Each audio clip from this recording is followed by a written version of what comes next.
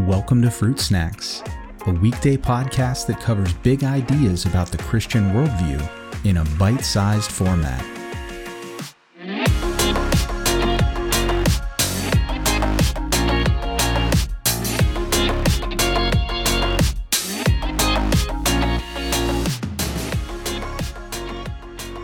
Hey everyone, today I wanted to continue with the topic of Monday's episode, where we left off discussing the merits, I think, of a Molinist, or also known as a middle knowledge view of how we might be able to reconcile eternal sinlessness in heaven and really true free will in heaven without having to compromise either, and using some scripture as support for the kind of knowledge that it seems like God has in a scenario like the Molinist conception of what heaven will be like. Today, I wanted to move into not so much an objection, but more of a clarification as to why we should think that people who have real libertarian freedom would always freely choose righteousness.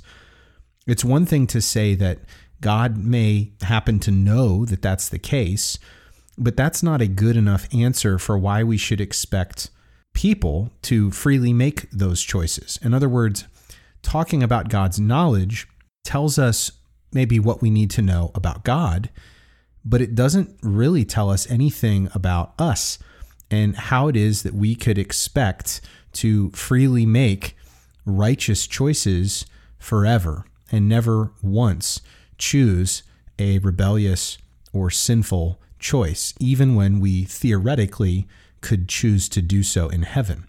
And I want to dive into that a little bit today because there are a few, I think, valid points that need to be weighed and discussed. And the first is this idea of heaven that is sometimes by church fathers and other writers in the Middle Ages referred to as something called the beatific vision.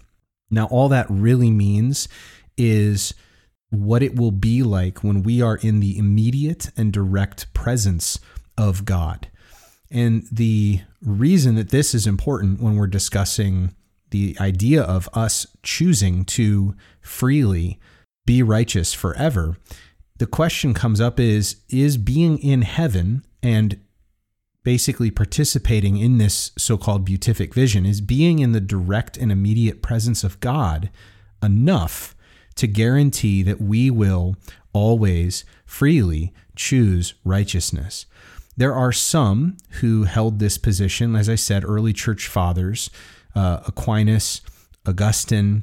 They seemed to think that in the direct presence of God, every lesser need that we may have as people will certainly be fulfilled, and that we would be basically just so filled up by being with God that it's going to fulfill our deepest needs and on a heart level as humans, and it's going to provide us with the means and the motivation to live entirely virtuous lives in heaven. And Augustine even said, virtue will finally have success or victory over vice once the redeemed enter the final beatitude. Again, referring to this being in the presence of God. But I want to push back on that because I, along with some scholars who have looked at these writings, I'm not convinced that that's the case. And I think we can give some reasons for why that is.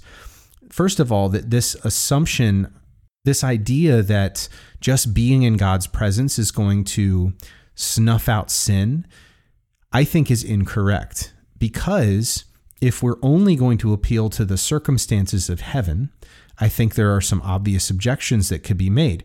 For one, just being in better circumstances as humans does not on its face change anything fundamentally about us. After all, we can look at the ideal circumstances that Adam and Eve were in the garden.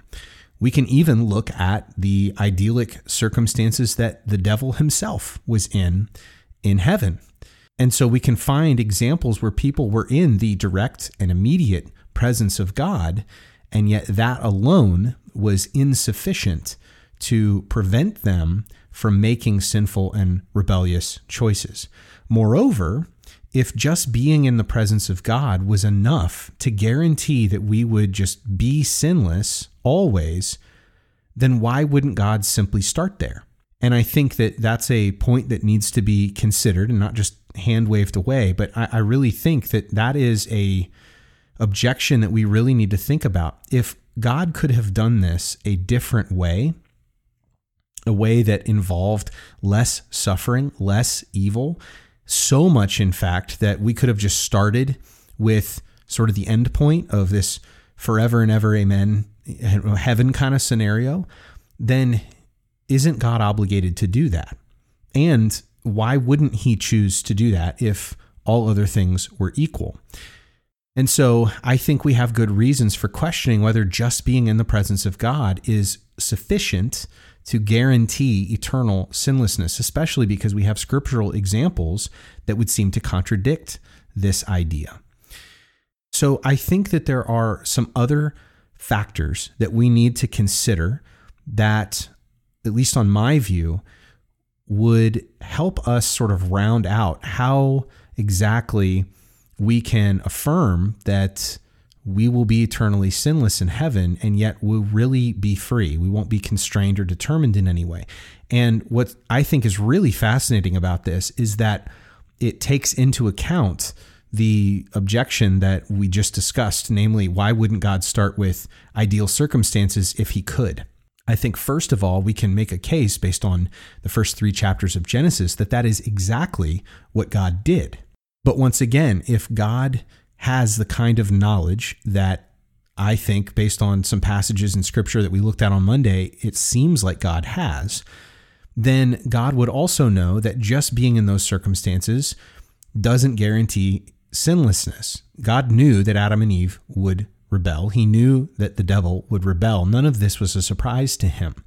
And so I think it's an interesting idea, at the very least, to consider that, as one scholar puts it, perhaps there is some form of knowledge that is only available to those who have fallen and been redeemed.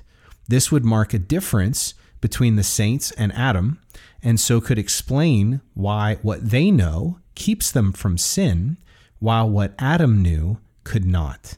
There's a plausible candidate for what the saints know that Adam did not in his innocence. Adam never sinned, and so he did not know what it was like to feel guilt, shame, pain, separation, and other experiences which are contingent or dependent on sinning. Similarly, Adam did not know the joy of being forgiven, the humility and repentance required for reconciliation, what it is to be the recipient of mercy, and so on. That's from a book called The Free Actions of Glorified Saints.